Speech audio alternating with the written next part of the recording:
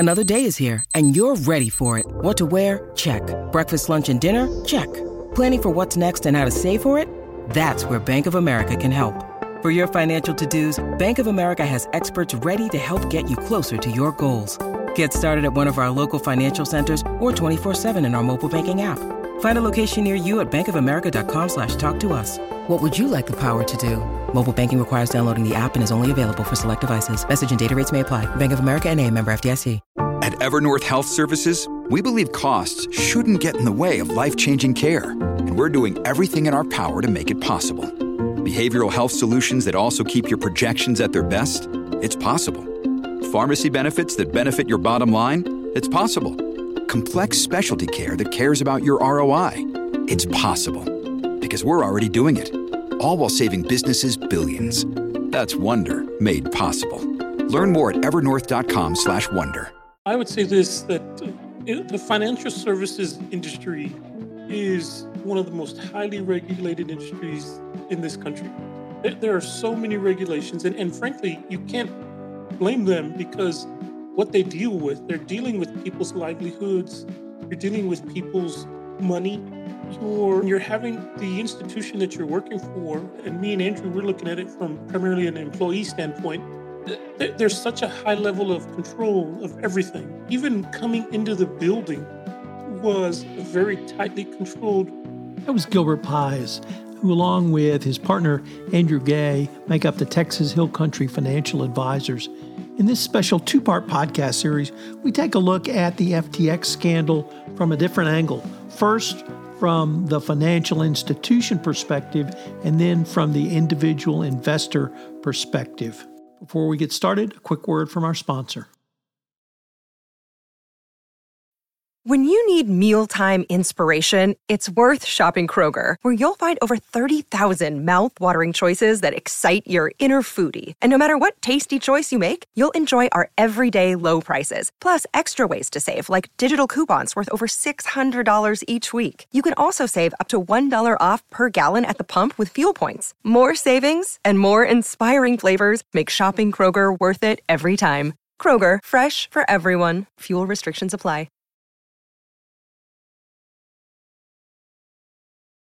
Hello, everyone. This is Tom Fox back for another episode. Today I have with me Andrew Gay and Gilbert Pies. And Andrew has a quick disclaimer to read before we get started for our pod. Andrew? Hi there. Securities and investment advisory services offered through Next Financial Group member FINRA SIPC. Texas Hill Country Advisors is not an affiliate of Next Financial Group. This material is not intended as an offer or solicitation for the purchase or sale of any security or other financial instrument. Past performance does not guarantee future performance. All the views expressed are those of Andrew Gay and Gilbert Pies and Texas Hill Country Advisors and not those of Next Financial Group. The S&P 500 is a market cap weighted index composed of common stocks of 500 leading companies in leading industries of the U.S. economy, and the Dow Jones Industrial Average is a price-weighted index of 30 actively traded blue-chip stocks. Gentlemen, we are going to talk about FTX today. And I would say it's one of the biggest scandals ever, but really it's just in a long line of financial scandals. We have all been researching it, looking at it, talking about it. Topic of crypto we've all discussed together. And so I wanted to get together and take up a couple of topics that may not seem directly related to FTX, but I think they are, and I think you guys do too. It really involves the issue of risk. And I wanted to visit with you guys because you come out of a background of financial services, banking, and you're now financial advisors as well. But I wanted to start off with your prior career in financial institutions, i.e. banks. And start with kind of the basics. What do banks think about risk? Obviously, if you have money, you have risk. And if I put $5 in my checking account, the bank's not going to let it sit there. It's going to use that money. So how does a bank think about risk on a very big picture basis? I think so. There's a few ways to slice and dice that answer for us. And I really think because our background, Andrew Gay here, I worked for the actual bank that was the banking institution that was a conglomerate, if you will, for who we worked for. And Gilbert was a financial advisor, still worked for the same parent company, but worked for a subsidiary as a financial advisor and just happened to be located in our bank. branch that we worked in. So I was a myriad of different things. I worked my way up through the ranks there. And I would say I can start off by sharing some of my experience around some of even like the physical controls. And then Gilbert, if you want to take it over from there about what your side might have looked like. Because even though we were in the same geographic location, it's still a little bit different, especially when it comes to risk management. On the very bottom level, I would say you have things in the bank that even as a licensed private banker that I was at the time, I still participated in all of those controls, which would be things like dual control. Every time we accessed anything that had client information or even like money in the actual vault, everything was signed off on with two people. They had physical controls in place. Every single little detail you could think of was under the scope of risk management somehow. And even though they would tell us that their number one priority was serving clients and customers and doing right by them, it seemed like risk management was always a close second, but it really at times felt like risk management was number one on their list. So I would be a part of those physical controls, but whether it was accessing client information or doing physical tasks inside the bank, they had those controls wrapped around all of that. So what else do you want to add to that, Gilbert? I would say this, that the financial services industry is one of the most highly regulated industries in this country. There are so many regulations, and frankly, you can't blame them because what they deal with, they're dealing with people's livelihoods, you're dealing with people's money, you're having the institution that you're working for, and me and Andrew, we're looking at it from primarily an employee standpoint. There's such a high level of control of everything. Even coming into the building was a very tightly controlled risk management operation. You could not come into the building together. You had to come in separately. You would send in one person by themselves to open the branch, and then you could follow it up with the remaining people. Even taking out the trash was a tightly controlled risk management operation. Handling of paperwork, computer systems, client information, everything, because obviously, too, there's a lot of risk in the financial services from the standpoint of theft from not only customers, a bank robbery or something like that, but from employees. When you do business with a financial services institution, you're giving them all of your details, social security number, date of birth, driver's license information. You're dealing with passwords, login IDs, just a multitude of risk. And so from my perspective, everything that we did in this financial services business that we're in has an element of risk to it. And for customers, we try to leave a lot of that risk management stuff in the background where you didn't even see it, but it's there. And it's part of the reason why there's such a high level of cost involved, cost that the customers never see, but it's in there because the bank is having to cover those costs in some form or fashion, and it adds to their cost of doing business. Financial services is a way highly regulated business with a lot of built-in cost, and for good reason. So it's really intrigued by your thoughts, Gilbert, because I've always said that if a business wants to take on an opportunity, transaction, or a task that's very risky, you can do that. One, if you recognize the risk, but two, if you manage the risk, and that may mean very high cost, very high investment in people, controls, or systems, and you may move more slowly than business people want to move, but you can do that. And it sounds like in the financial services industry that there's a recognition that's a very high risk, and we're going to manage it at a high level. It may cost a little more, it may be a little slower, but that because either the regulators have said this is high risk or we perceive this is high risk as an institution, we're going to take those steps. Would that be a fair assessment?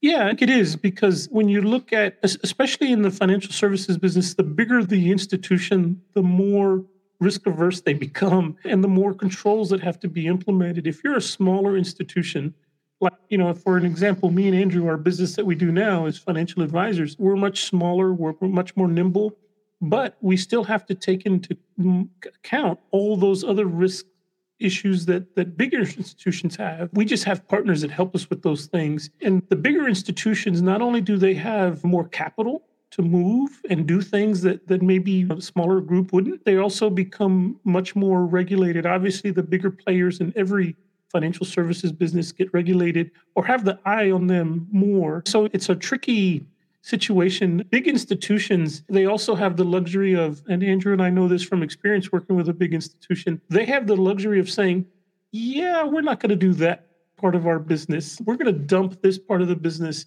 And as an example, a lot of financial institutions right now, big banks especially, they're getting out of the mortgage business.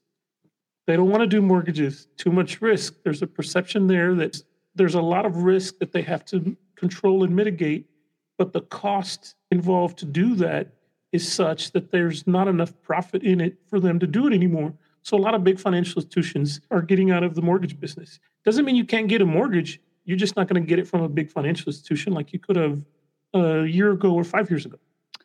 I would also add to that from my experience being there, you brought up a good point, Tom, that in most cases, it felt like the customers wanted to move along faster of the process, whatever they're trying to get done, than the bank could allow because of risk management protocols specifically. So it was almost like it's a tricky thing for the bank because they're trying to balance themselves between risk management and actually serving the client, the customer. And you could very much feel that almost in daily interactions with face-to-face customers, bank. Let me pick up on customers because I'm a customer. My financial institution have been for a long time, but banks either do or have to view customers as a potential risk. So I was wondering, how does a bank see a customer as an opportunity, risk, both, or something different? I would say that they're looking at a customer first and foremost as a source of profits, but they also recognize that source of profits has a cost, and they have to worry about fraud. In a financial services business, there's a lot of customer-initiated fraud. There's a lot of things that customers themselves do that cause fraud. For example, email and phishing attempts, electronic means, and you give up your customers willingly have given up email and passwords to institutions because they get tricked into some kind of a scam. Obviously, most financial institutions want to make money. That's what they're in business for. They need to, whether it's a public or a private company, they need to make money for their shareholders or for their owners.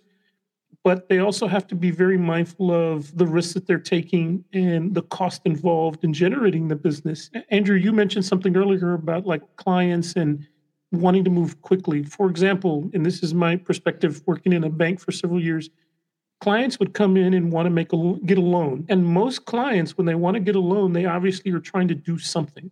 Either buy an asset, buy a business, buy some kind of a product or service that will benefit them in some way, shape, or form. Their desire is to get the loan. Well, banks, for obvious reasons, have criteria that they need to meet. They need to have enough of a profit motive in the loan itself, so they'll have minimums sometimes. If you go into a bank and ask for a $2,000 loan, the work that they have to do that is so much, it is built in to such a level that it would be cheaper for the bank and better for the bank if you ask for a $20,000 loan. But if you don't need a $20,000 loan, why are you going to ask for that? It's because sometimes the banks are going to say, you know what, we're not going to do loans for anything lower than X amount of dollars. The other thing too is that when a customer wants a loan, they usually want it right now or right away or as soon as possible. Because of banks' risk mitigation processes, sometimes those things don't happen very quickly. And the larger the loan, the longer it takes typically, because banks are doing their due diligence and saying, hey, does this really make sense? Can this person, not only can they afford to make the payments, but are we confident enough in them that they're not going to take the money that we lend them and waste it? And so there's a lot of risks there that banks take. And so always looking at customers as not only a source of profits and revenue, but a source of liability. I would just add to that I feel like the answer there in my mind would be to organize that and to say, first and foremost, they're an opportunity, but they wrap it seems like the institution, at least the ones we worked for in my experience in the years there, that as long as they had the process that they could articulate to try to mitigate that risk wrapped around that client, or that the process that you take a client through, it would be safe to assume that every client's an opportunity. So that came first, as long as the moat or the aura of the risk management processes that they had articulated in place were wrapped around that client. Because in their minds, I think they would look at that as saying, yeah, everybody's an opportunity. As long as we got that process in place, that's where we'll vet out the people that are the risk, right? Fraudsters, or whatever the case may be. So let me see if I can translate that into compliance speak. You talked about the customer as an opportunity and a risk. And so you have to do some evaluation at the start to determine whether you're going to do business with them. We might call that due diligence. You might call it a background check or something else. But even after you pass that step, there's additional risk. So there needs to be additional risk management. So that really would lead me to ask, how does a bank think about how much money customers should have if they come back for additional requests for money? We've seen numerous banks make loans that many of us have scratched our head at, where customers come back multiple times to try to get more money and the bank became loaned out more money. But how does the bank think about what I'm going to call ongoing risk management with a customer? I think from my perspective, banks are always worried about once they make the loan, there's obviously a bunch of steps in advance, like you said, before you make a loan, before an institution makes a loan, as an example. And this can be related to not only loans, but whether you're doing investment business with them or any other service that you offer. Banks have to be sure that, okay, are we pretty sure that these people are going to pay us back in the case of a loan? Or in the case of an investment, if we're opening an investment relationship with them, if we buy security on their behalf, are we sure they're going to pay us? But you also have to be mindful of what could happen. The economy is one example. When you have an economy like we have right now, where there's rapid inflation, rapid increase in prices, interest rates are going up, you can find your customers in a really awkward position. And it goes back to what we typically call in financial services business leverage. Leverage is probably the key to just about everything. You find out pretty quickly in a bad economy who is over-leveraged, who is stretched beyond their means, and who was just riding on the razor's edge of a business that's either profitable or not profitable. And banks are very cautious about that. Investment companies are very cautious about that. Who are you? Who are we doing business with? Why are we doing business with them? And what's the potential for future problems? And all of those questions are asked before we even do business with somebody. There's a lot of regulations. Know your customer is very, very common in the financial services business. Who is this customer? Where they're from? Where do they make their money from? How do they do it? Where do they do it? What's the likelihood for that to continue? But banks use other systems. Check systems is a good example.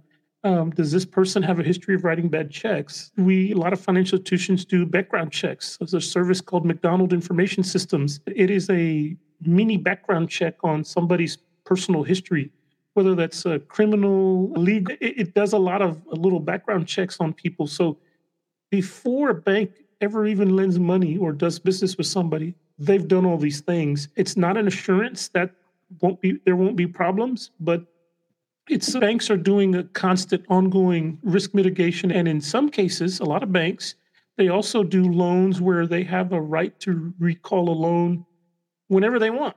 And so you see that occasionally where some financial institutions will say, you know what? Yeah, we put some legal language in our loan documents when you signed them that says, yeah, if we feel like it, we can always change our mind. And if this happens and this happens, or this happens and you don't meet this deadline or this covenant, we can go ahead and call the loan back and make you pay us immediately. A lot of people don't realize that, but it's in a lot of loan documentations. And a lot of businesses and individuals sometimes have to provide follow-up details, tax returns, balance sheets, things of that nature that will minimize the amount of worry that banks have. And they'll usually put those things in documents too. People don't realize it, but it's in there. And I also think that technology, from my perspective, I really think that the institution we worked for was really good about trying to implement. They weren't necessarily good about user-friendly technology, but their internal systems were great.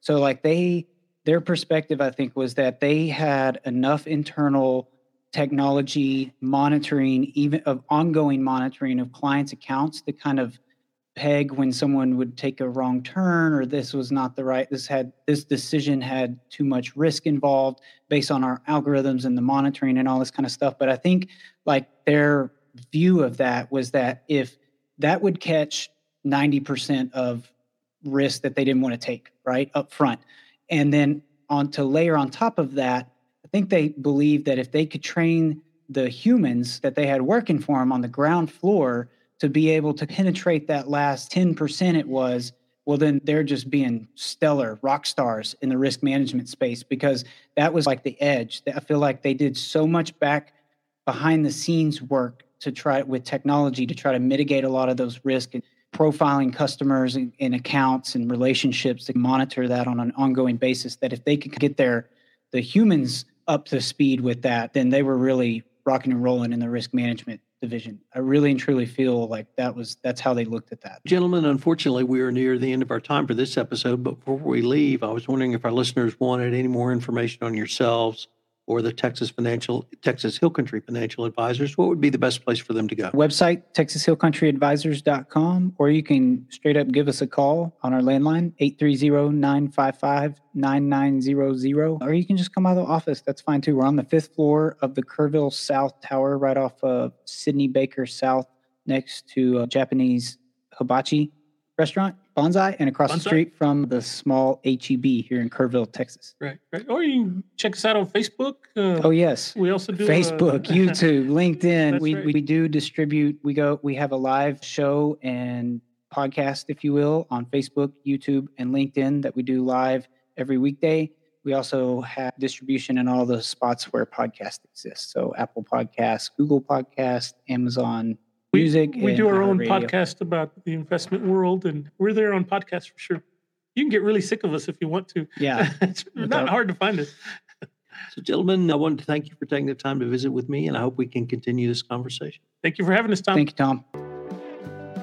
This is Tom Fox. I hope you enjoyed this part 1 of a special 2-part series on the FTX scandal. In part 2, we're going to take a look at risk management issues from the perspective of the individual investor, and why the questions an individual investor needs to ask in terms of background due diligence, financial or audited financial statements, and domicile of headquarters of the company you're investing in are so critical, and why these clear red flags were overlooked by large institutional investors in the FTX scandal. I know you'll enjoy part 2 of this special 2-part series on FTX and risk. This special 2-part series is a production of the Compliance Podcast Network. This podcast is a part of the C-Suite Radio Network. For more top business podcasts, visit c-suiteradio.com.